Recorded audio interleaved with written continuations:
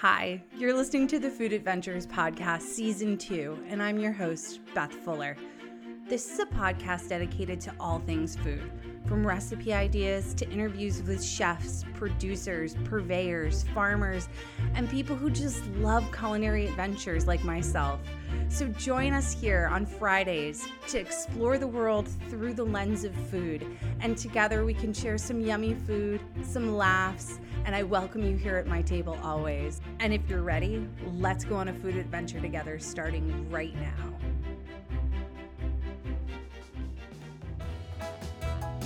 Hey everyone, you're listening to the Food Adventures Podcast. I'm your host, Beth Fuller. This is Season 2, Episode 27. Yes, got that on the first try. Excellent. If you're new to the podcast, thanks for being here. If you've been here a while, I love you. Thank you for listening. Don't take notes. I've taken your notes. Go to my website for everything, ElizabethRFuller.com. And while you're there, check out my amazing food and product photography. That's what I do for a living. I'm a professional photographer. Let me dust that off right there. If you need photos or you know someone who needs photos, hit me up.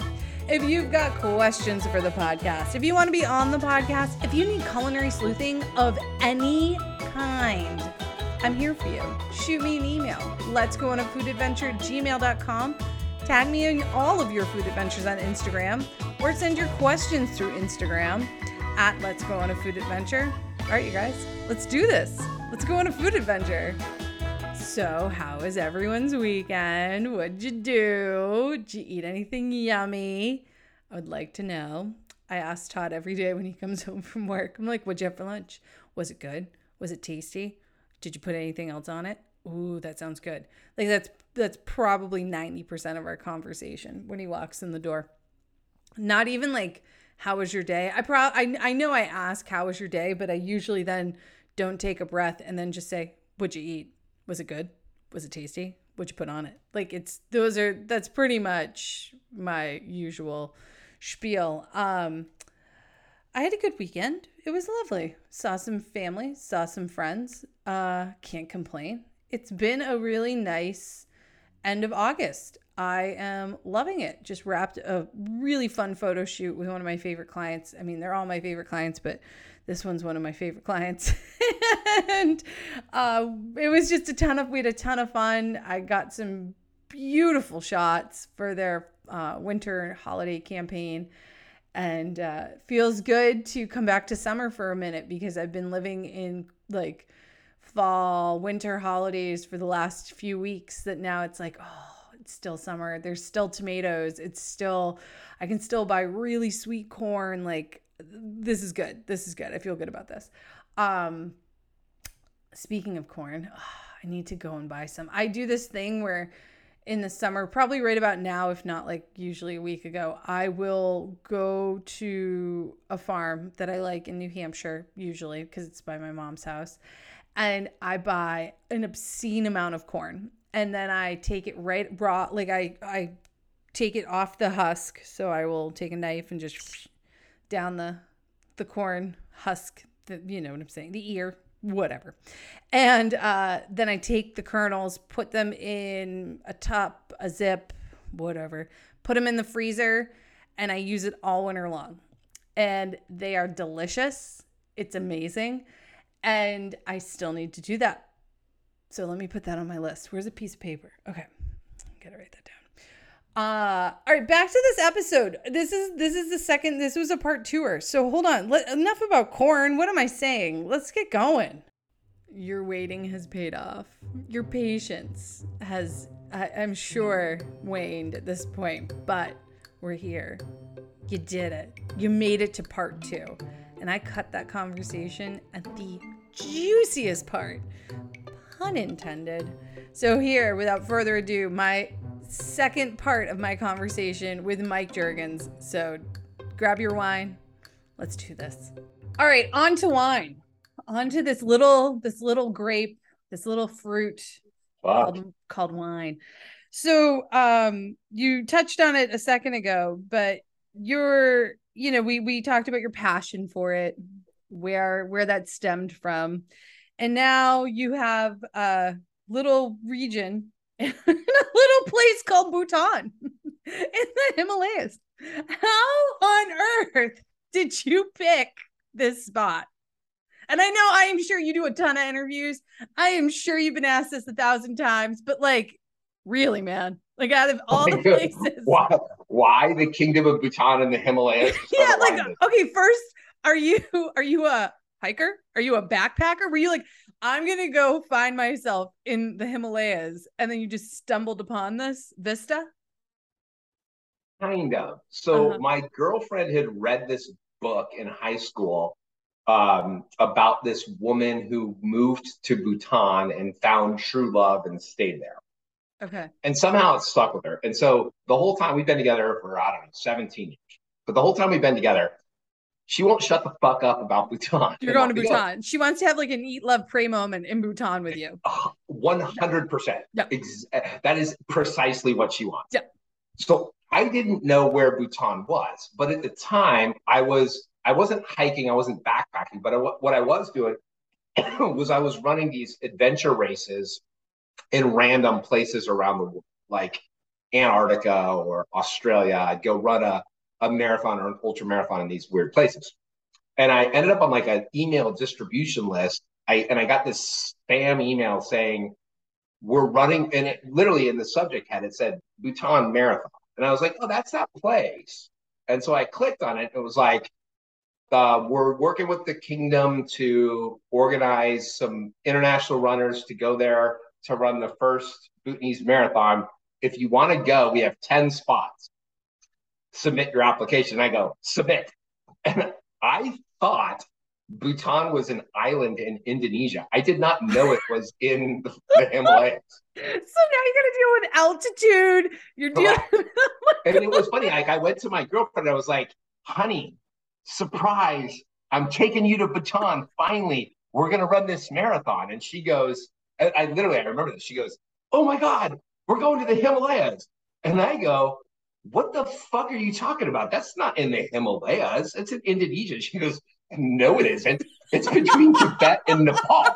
And I go, wait, what? And I pulled my phone out and I Googled it. And I was like, oh shit, it's in the Himalayas. I didn't even fucking know. Oh my God. So that's what took me there in the first place.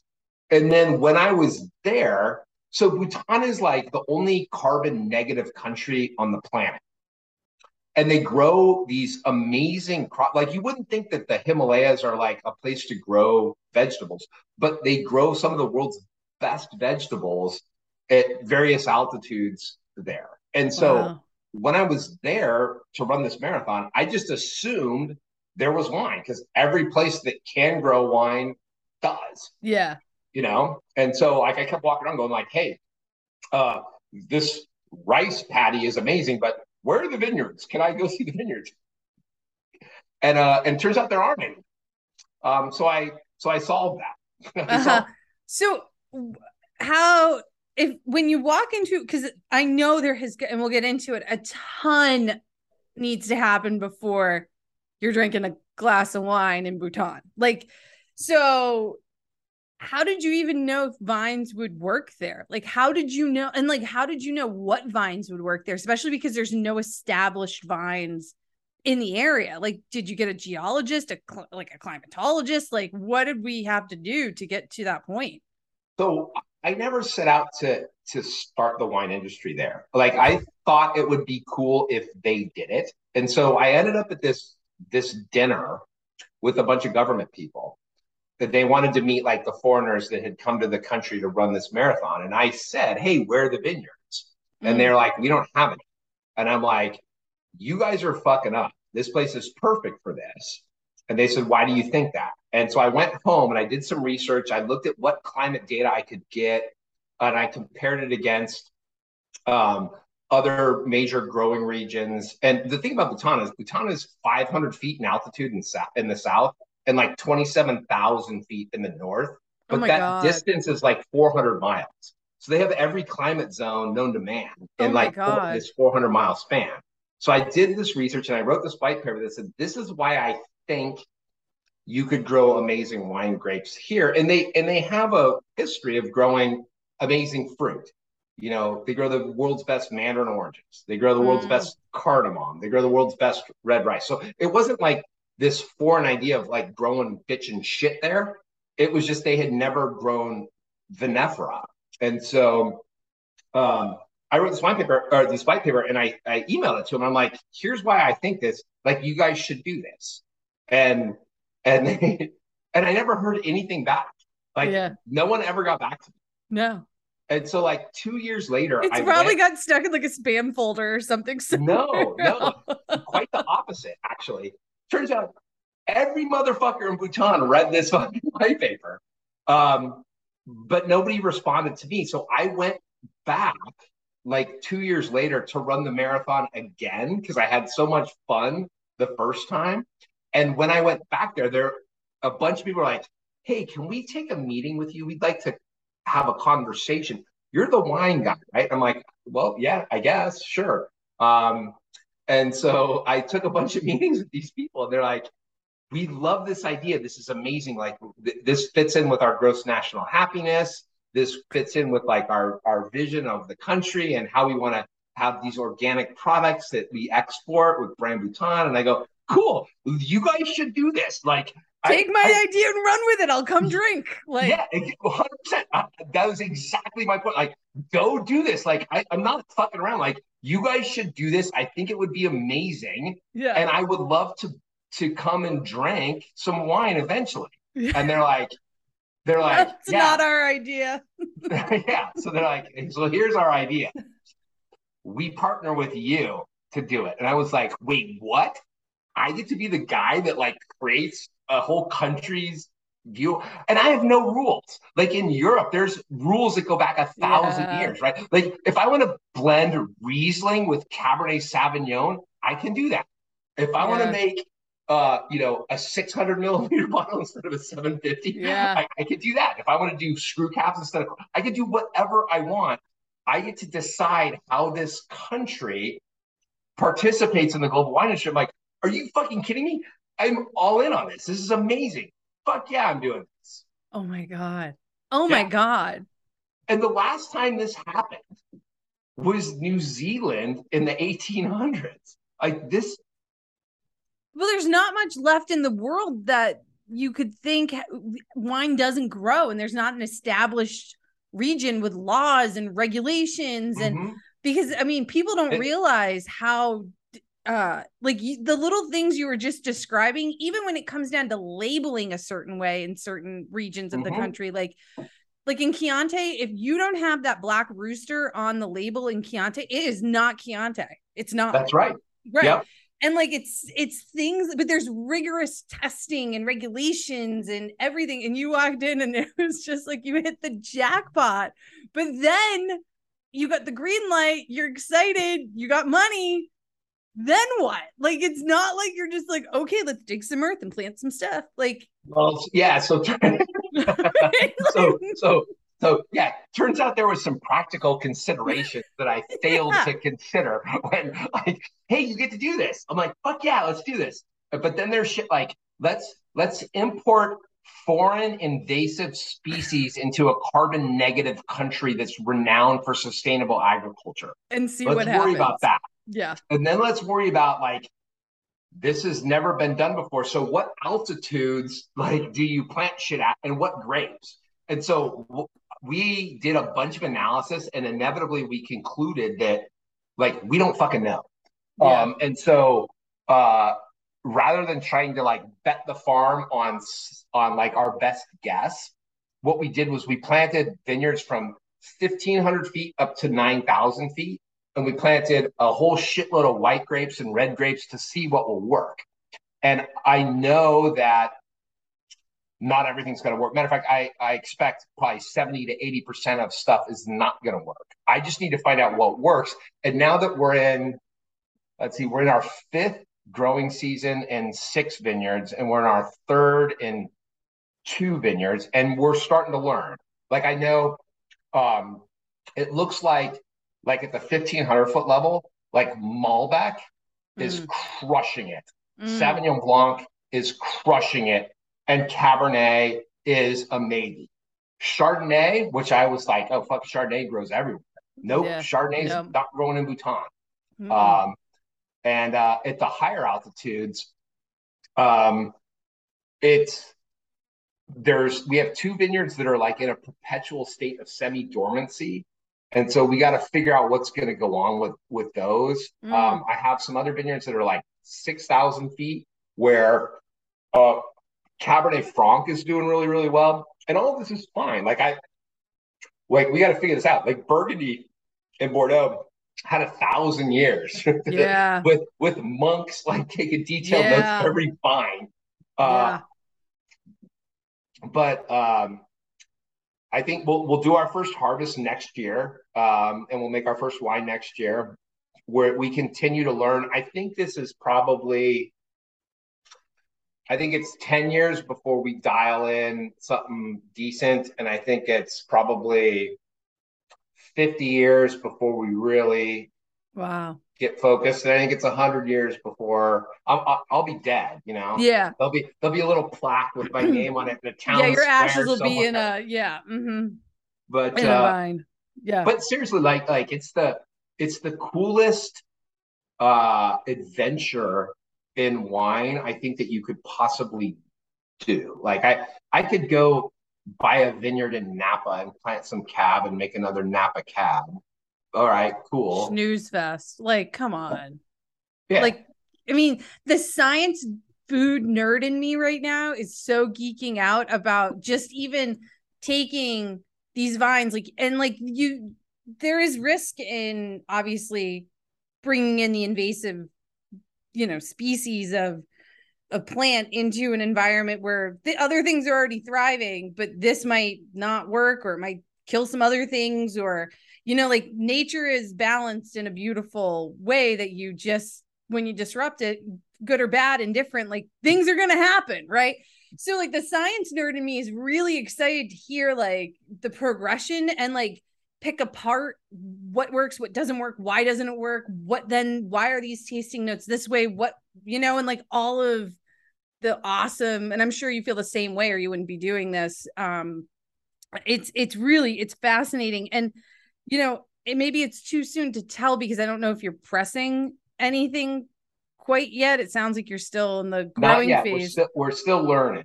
What do you think's gonna make this wine so special and set apart from other regions? Well, so if you buy into this idea Mm-hmm. that wine is designed to express a sense of place, Mm-hmm. Bhutan has an immense sense of place. Like when you go there, the energy just hits you. It is Mm. this weird Shangri-La in the middle of the fucking Himalayas with Yeah. monasteries and monks and these beautiful sort of things. Now I could take any red grape. I could grow fucking Marechal Foch there and like it's a hybrid or whatever. Mm. And I could oak the shit out of it and just make another recipe wine. What I want to try to do is capture the essence of Bhutan in a bottle, Mm. but I don't know what that's going to look like. Yeah. But my hope for it is that, let's say the Malbec, we double down on Malbec. So you have Argentinian Malbec, which is very over extracted. It's very dark. Mm-hmm. And then you have like Malbec from France, from Cahors, which is even darker. Um, and they're oaking it. It's vanilla and it's purple. Would the Malbec from Bhutan be? I don't know. I'm making this up. Yeah. Herbal and spicy. Right. Would it be something that you could taste in the glass and be like, "Oh, this is different"? I'm not sure what it is, but it's different. Yeah.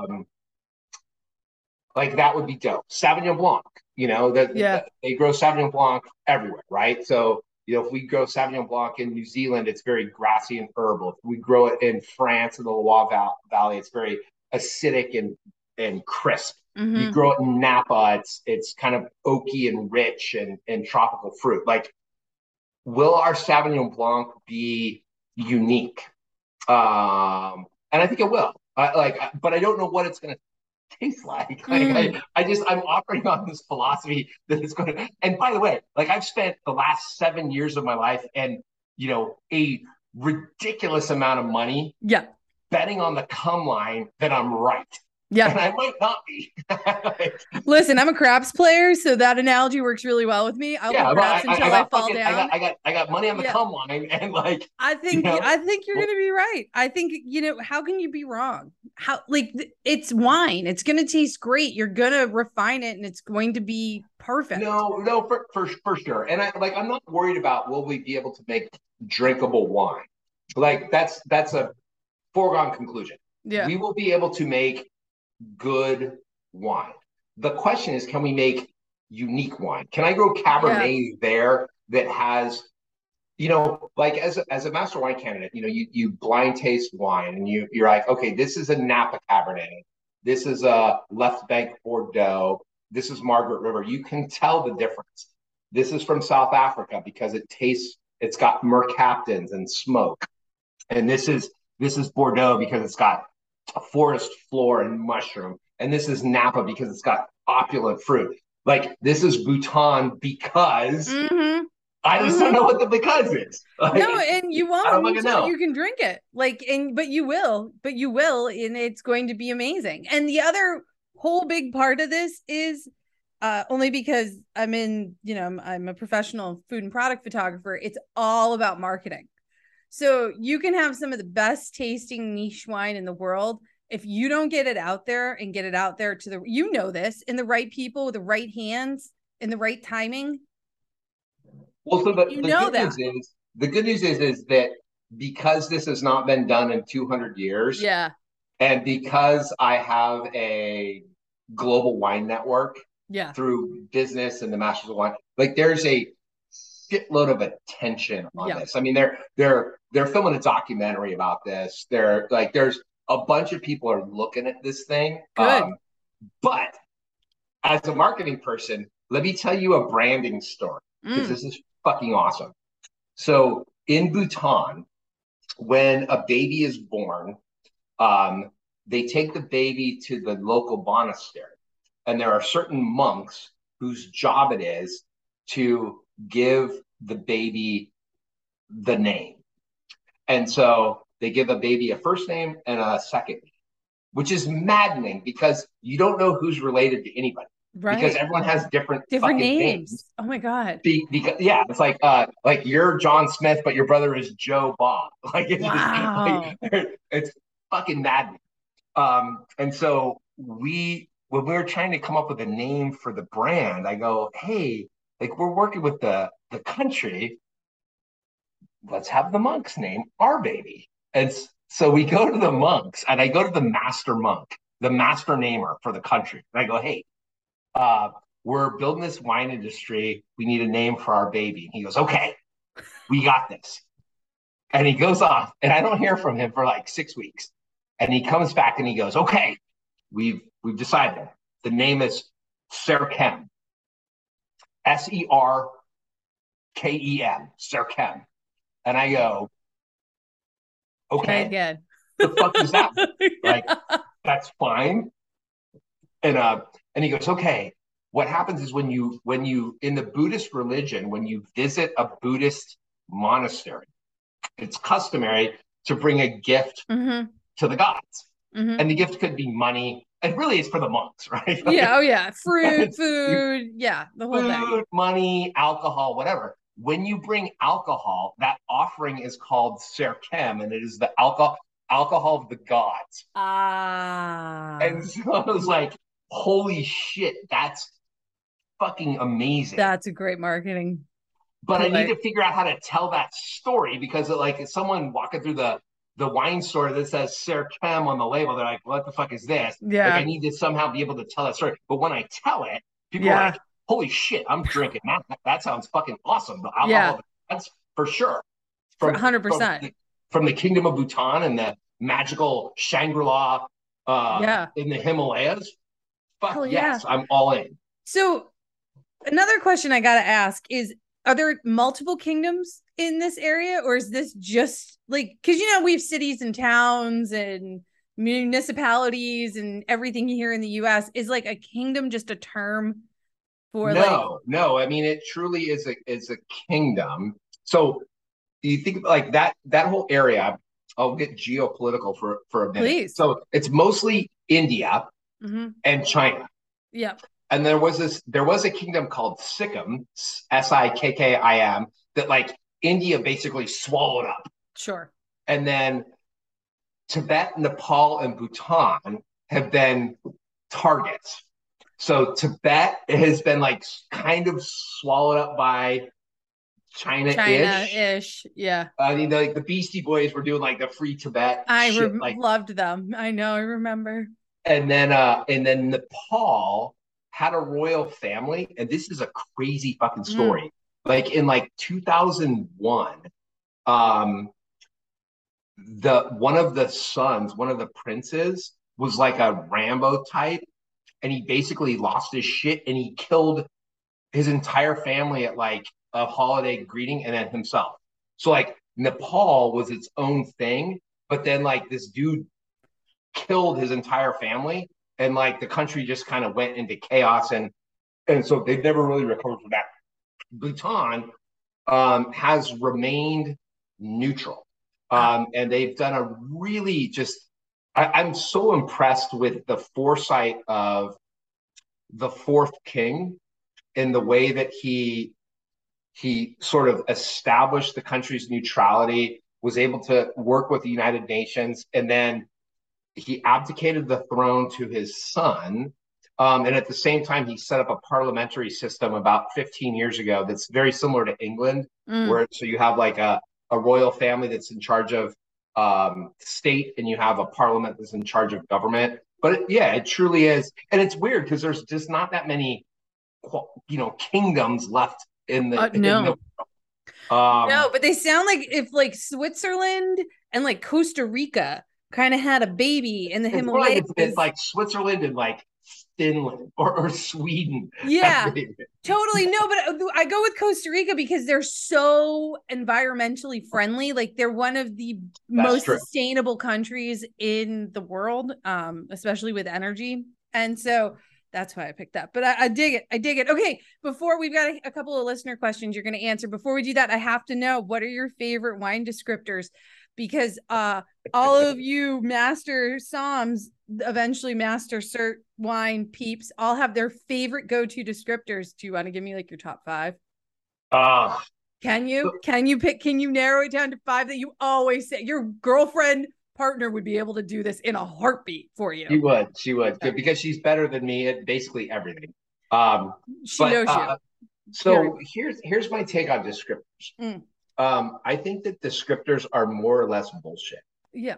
in the sense that like if I grew up in Southern California eating oranges and Yep. you grew up in Italy eating oranges, Two the different oranges would oranges. taste different. Much different. Right. But in your head, like you would associate like, oh, this tastes like an orange to me, or this smells like an orange to me. And in California, I would be like, oh, that doesn't smell like, this smells like an orange. Mm-hmm. And so I tend to not get too wound up about like aromas and flavors because I recognize that everyone sort of interprets that a little bit differently. So for me, I focus a lot on the structure, and I worry about things like tannins for red wine, and I worry about like acid for white wine, and I think about like, is the acid tangy, or is it linear, or is it sort of broad, or are the tannins like really green and chewy, or are they like fine grained, powdery? And this is like esoteric, like geeky ass shit. I love it. Which I think is a little bit different from the wine guy that's like, oh, I get fucking gooseberry and fucking right. strawberry. Yeah, I mean, taste is very subjective, but it's also for you, and I imagine for a lot of people out there, it's almost like flashcards in your mind of what's going to trigger in your memory everything you just learned and ingested. So now you can like, because you almost have, not have a photographic memory, but you have a lot going on up there that a catalog that you need to pull from instantly. I have a database, right? Yeah. And so I go like, okay, cool. This smells like cracked black pepper. so it's Syrah. Okay, cool. It's 13% alcohol, so it's a lower. It's not a warm climate Syrah. It's a cool climate Syrah. Mm-hmm. So it's northern Rhone, and it's got more savory character than fruit, and so therefore it's old world rather than Australia, and like it's so like I kind of do it Yeah. like that more so than I do it by aromas and Yeah. flavors. Do you have a bucket list wine that you're dying to taste that you haven't tasted? Um, that's an interesting question. Oh, good. I'm glad I got one. Wow, shit. Mm, Wow, do I have a mm. bucket list wine that I haven't tasted? So, I'm a huge Burgundy fan, and Okay. I have a tattoo of the Latoche Vineyard on my chest. Okay. Um, Are you and hoping that they give you the vineyard someday? I'm Just hoping they just kidding. invite me to visit. So, the Domaine Romani Conti, they own 7 vineyards that they make wine from, and I've had wine from all of the 7. Mm-hmm. But what I have not had is this particular vineyard is my favorite. Mm-hmm. And the 1970 vintage is considered to be a very high quality vintage. And it also happens to be the year that I was born. I was waiting for that. Uh-huh. So Yeah. I would if literally if um Albert de Villain, who's the winemaker for Domaine Yeah. Romani, he's listening to If he's this. listening, yeah. If I could come and taste a 1970 Latoche Yeah. vineyard wine, like that would be just fucking Check it off. spectacular. Yep. Yeah. Or if somebody wants to gift you it after they've Or if won somebody, yeah, the for all of lottery. your listeners, feel Yeah. free to just fucking mail me. Totally. Actually, what's interesting, so I turned 50 during the pandemic, Yeah. and I had this dream of when I turned 50, uh, that I would get the Dropkick Murphys or Flogging Molly, Uh-huh. some Irish punk band, and also Grandmaster Flash. Oh, And, perfect. I would hire them to play like this bitchin' fucking party. So Isn't Grandmaster Flash dead? no, he's Oh, he's not. still alive? Okay, great. And also you can get him to like DJ your party for like $5,000, which is Oh, gonna be awesome. he'll do How a did you cameo not for 25. Perfect. like fucking hell. I got a barbecue going. I got Grandmaster Flash Right? on the Fuck it. side. Spin this. Yeah. So I go, this is what I want to do. But then the pandemic Then happened and COVID threw a happened. fucking Right. close down. And so I had already allocated like $50,000 to Oh, nice. throw this party for my birthday. And I go, oh, it's nothing's gonna happen. Let's buy a bitchin' bottle of wine. And so Mm. I thought about like what I wanted to do, and I ended up buying an 1840 bottle of Madeira. Did you And open it?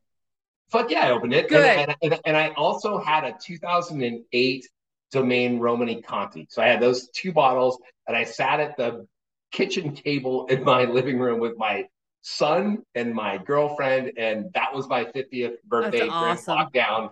Uh, we did this wine thing, and the Domaine Romani Conti was it had it I don't think it had been stored great. Yeah, It sure. was a little oxidized, but the 1840 Madeira was fucking Chef's kiss. spectacular. And to Yeah, like think where that 1840 bottle of wine, like the life that it has seen, if it could only oh, talk, right? it Like was I it hope was it ended up on the pirate ship in the bottom of the Caribbean at some point, and you got it to was fish in it a out. barrel. I actually did the research on the bottle. So the bottle, it was in the barrel for 110 years, and then it sat in the bottle for another like 55 years in a private cellar, of this Madeira collector in Africa. And somehow, yeah, it was fucking dope. Oh my And you think God. about like Franklin Pierce was the president when that Yeah. shit was put. Yeah. This was pre-Lincoln, and Yeah. I had the opportunity to drink that with my son and my girlfriend. And my son, God bless my son. He not a wine guy. He's had No. some cool wine experiences. Yeah, I mean, and like people would kill to taste that, and your son's probably like, nah, kind of like Bud Light. And you're like, no, no. Oh, fucking yeah, truly.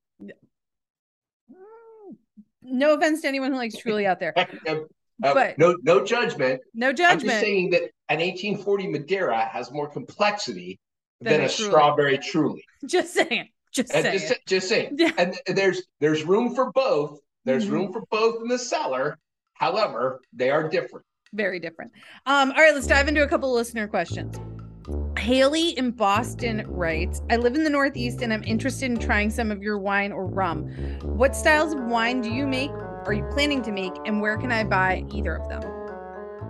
Okay, cool. So the we have not made wine yet in Bhutan. Mm-hmm. We will make wine for the first time next year. Mm-hmm. And then it will need to age for some period of time. And so it will probably not hit the US until 2020. There you go. So from a rum perspective, yeah, there's like weird state rules about shipping wine and spirits, as you probably well know. But if you Google SoCal rum, there are a number of places that sell it. Whether or not they will ship to Massachusetts, I don't know. okay, but fair enough. She can do some research and I can throw some stuff in the show notes. Dylan from Instagram writes, I buy and try a lot of new wine, but I don't always know what food to pair with the wines. What are your current favorite wine pairings? Oh, interesting. So I think one of the things that's immensely overlooked is wines that are slightly sweet, like Riesling.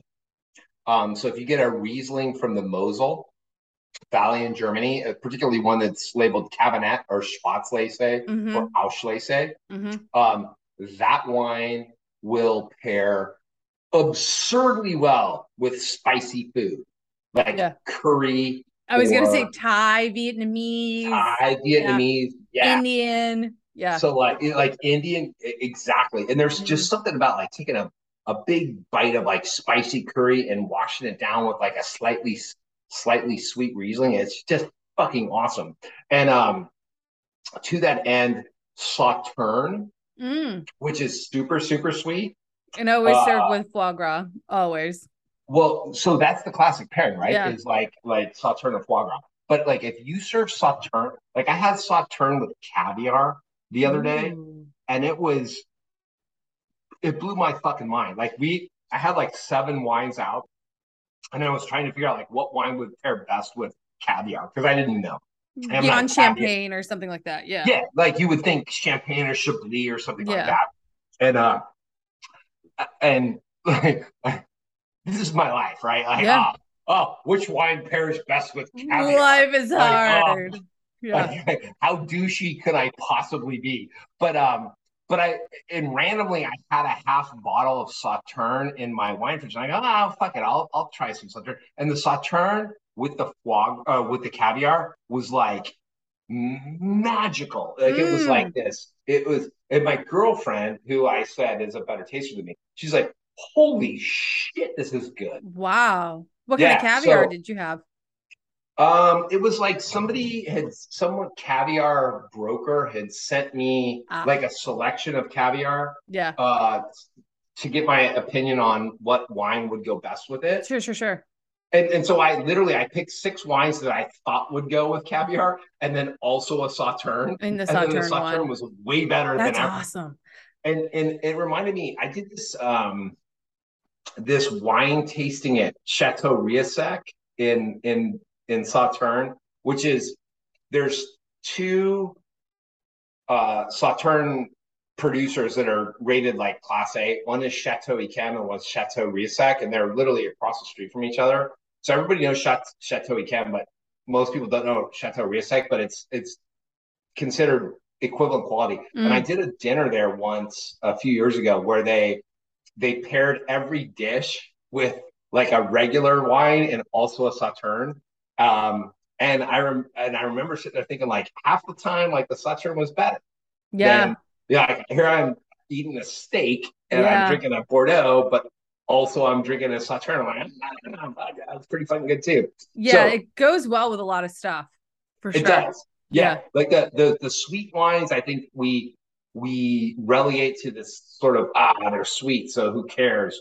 But they're they can be pretty amazing food Mm. wines. Whether it's a slightly sweet wine like a Riesling or a super sweet wine like a Or, Sauterne. yeah, or a port or Well, yeah, port's coming in a little hot, right? well, yeah, it's a On the alcohol side. fortified. Yeah. So like Yeah. you gotta worry about that. But yeah, for sure. For sure. Okay, now we kind of already touched on this question, but it's my husband who asked it, so I have to say it out loud. So just bear with. So So Todd, wait, so Massachusetts. hang on. Can I ask Yeah. you a question, Beth? Like Yeah. you got like a bunch of like little pictures on the wall behind you. Is that like your kids like drawing photos for mom? No, I don't have a child. The only child I have, I don't know where he is. Oh yeah, there he is. Is that Oh, one there he down is. there? Yeah, No, yeah, I yeah. just have a golden retriever.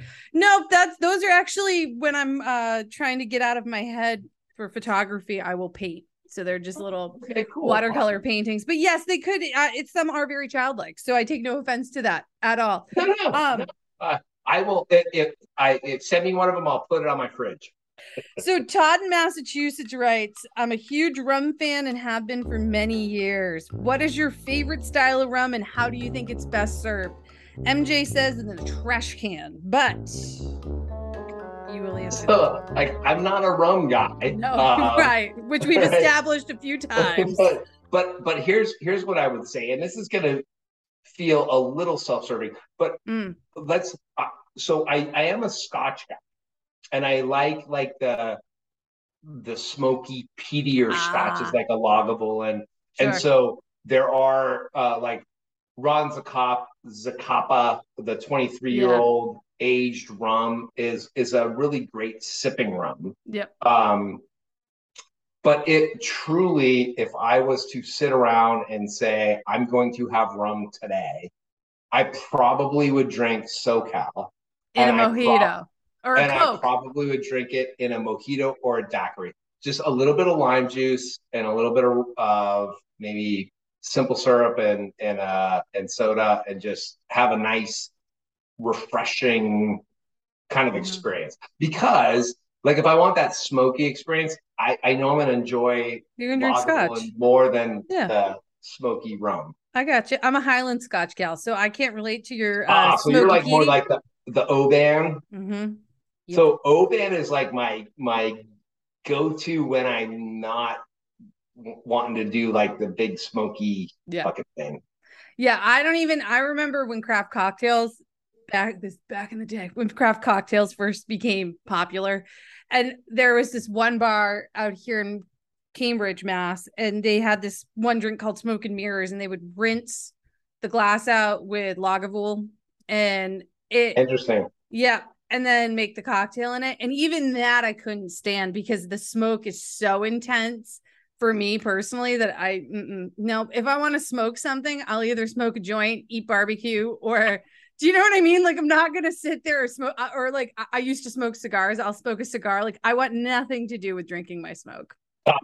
Ah, Not my jam. you are horribly wrong, my friend. I know that's what I don't like But I mezcal. I'm not a appreciate mezcal your. girl. No, it's who I am. I know me and I'm okay with it. All Right? I am 10 years younger than you, 1980, baby. So I've been around. She's been around. Okay. Priyanka from Instagram writes, I went on your website and I saw you have white wine on there that I have never heard of before called, and I'm going to butcher this one, Petite Maising. Petit Mansan. Mansan. What are the characteristics and the tasting notes of this varietal? Fucking hell. Petit Mansang is dope. The reason that I planted that is twofold. One, it is so Bhutan has monsoon pressure in the summer, and Petit Mansang is notoriously rain resistant. So Mm, that's like kind of like my plan B. Like if Cabernet is not going to grow in that vineyard because there's too much rain, but Petit Mansang will. mm, Secondly, in the south of France, they make this glorious, slightly sweet wine from Petit Manseng and also Gros Manseng and Corbu, in a couple places called Jurançon and also Maturin, where they label it Pacheron du Vico. And I get that I'm getting super geeky. No, no, no. However, um, the Jurançon to me is like one of the greatest dessert wines in the world Mm. that people don't know about. Everyone knows about Sauterne, Yeah. but Petit Manseng, they harvest it late, and it has this like candied pineapple character to it, but it's this super bright, fresh acidity, Ooh. um, that is just fucking awesome. And also because nobody knows about it, it's like you can get Jurançon for $25. Wow. And they make it in like a dry style and also a semi-sweet style. I don't know what we're gonna do with it in Bhutan, but I'm hoping we can harvest it late and make a sweet wine out of it because it is so delicious. The Do other you thing that's prefer, interesting, out of the two styles, do you prefer the semi-sweet over the dry? 100%. Yeah, the Yeah. dry style is a little, it's fine, but Yeah. like it's an aromatic white wine that's dry. Like you could get that 100 places. Um, you get Mm-hmm. Vermentino or Fiano Diavolino or from Italy or Gavi or Arnase or Mm-hmm. there's a ton of places to get that. Mm-hmm. But that's that slightly sweet style. And just to put it into context, so like I would say like Sauterne is going to come in at like 120 grams per liter of residual sugar. So you got 1,000 grams in a liter. That's how a liter is fucking calculated. Yep. So 120. So 1/8 of the bottle is Sugar. sugar. Um, your cabinet style Riesling is maybe coming in at 40, Mm-hmm. but your Jurançon is coming in at 80. So it's kind of the Ah, bridge between that cabinet Riesling and the Sauterne. Um, sounds delicious. it's awesome. Like Didier Dagenau's like Les Jardins de Babylon is I literally I witnessed a fight over the last of the Didier Dagenau Jurançon between my girlfriend and another dude at a dinner party I threw one night.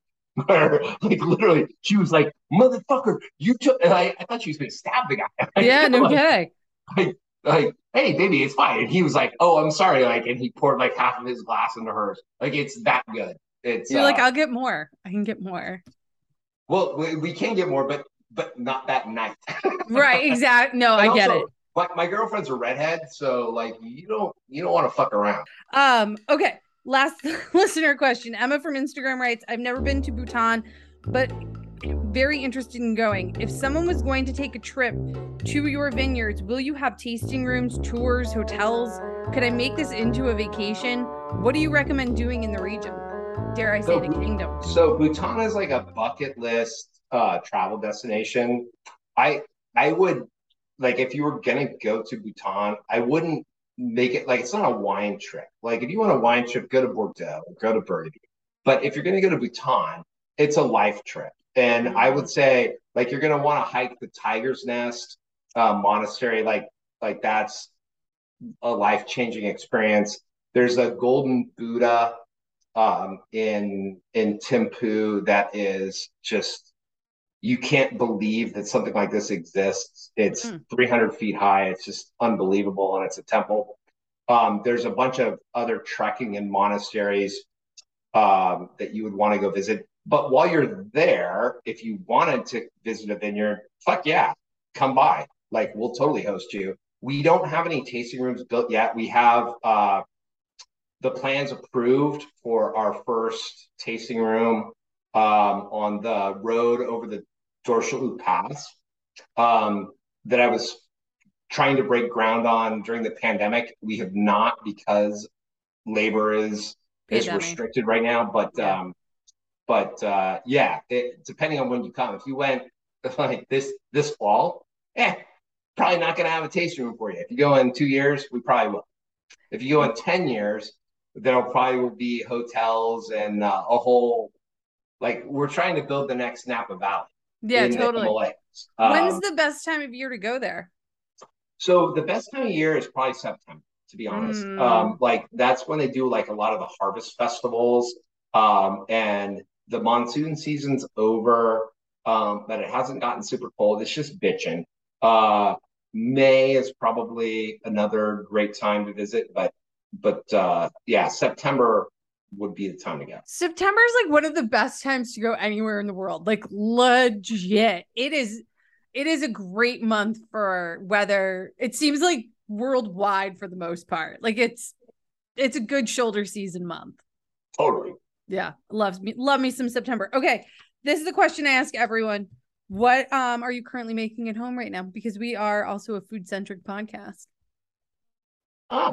Interesting. So I'm a fat piece of shit. Okay. And my girlfriend is convinced that the way to make me not a fat piece of shit is to feed me more vegetables, which is The highly annoying. struggle is real in our house as well. So you probably have the taste buds and the palate of a 12-year-old who would like Correct. everything to be brown and fried.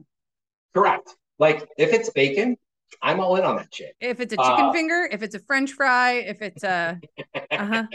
Well, I don't know that I'm more of a meat person than a fried person. Okay. But like if it's steak or bacon or whatever, I'm all Uh-huh. in. And she is convinced that I need more vegetables. And so I have resisted, but she has gotten extremely creative on how to sneak vegetables into me and Mm. has done an amazing job of I don't cook, by the way. Like I'll Uh-huh. pick the wines to pair with whatever is being Yeah. made. But yeah, so she's been doing like a lot of really interesting stuff with all kinds of vegetables. Matter of fact, not last night, but the night before, she did like this enchilada dish, which Uh, was very sneaky because you would think enchiladas have chicken and shit inside of them, but turns out sometimes they don't. yeah. Uh, God. so so that's what I got going on at home. It's like the fight around vegetables. Sure. Yeah. Well, I think that's the fight in most households is when one human wants to eat more vegetables and the other human doesn't. And struggle is real. So I get that. So how do people get a hold of you? How do they find you? Promote the hell out of yourself. Yeah, so I think we didn't really talk about my wine books, but No, bring them up now. Talk about them. yeah, so I think drinkingandknowingthings.com is a Mm-hmm. good way of getting in touch with me, and you can sign up for my wine newsletter, which is very easy.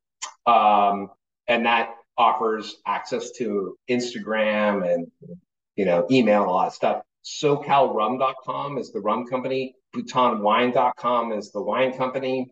Or Michael Jurgens at LinkedIn if you want to do some business shit. Mm-hmm. Um, yeah. Love it. I will link everything in the show notes. Last question. If you had all the money in the world, I used to say if COVID wasn't a thing, it is and it isn't. Travel's a bitch right now. But you had all the money in the world. Where are you going? And what are you normally I would say eating, but in your case, what are you drinking? I guess if I had all the money in the world, I think I would spend more time in Bhutan, and that sounds self-serving, but it truly is like this magical place, and I'm Mm, bummed that I have to go to the Western world and work to try to spend more time there. And I haven't been able to get back there in a couple of years because of COVID, and it just is spectacular. So for your listeners that aren't familiar with Bhutan, like just Google it, just yeah. click on the images, just read 4 minutes about gross domestic happiness versus gross domestic product, Yeah. and just like think about living a life where you're not obsessed with money, but you're obsessed with being happier. Like it's that fucking cool. Yeah. When are you going next? So I think we were going to go September 10th, but I think I'm going to push it to the first week of October. Awesome.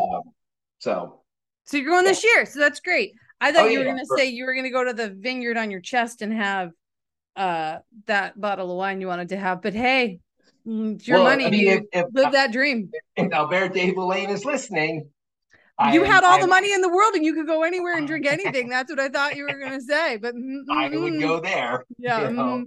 Awesome. MJ, this was a blast. Thank you so much for taking your time and diving in. No, this is awesome. And thanks for having me on. Really anytime, my friend. Can't wait to catch up later. I'll see you soon. Cool. Bye. MJ, thank you so much for coming on the podcast this week and last week. For all of MJ's information, please go to my website for everything and look under the show notes, ElizabethRFuller.com. Of course, if you've got questions for the podcast, I love answering them. Send me an email, letsgoonafoodatventure@gmail.com, and tag me in all of your food adventures on Instagram @letsgoonafoodatventure. All right, you guys, that's it for this week's episode. Thank you for listening. Lead with kindness, make some yummy food together this weekend, and I'll see you next Friday. Bye.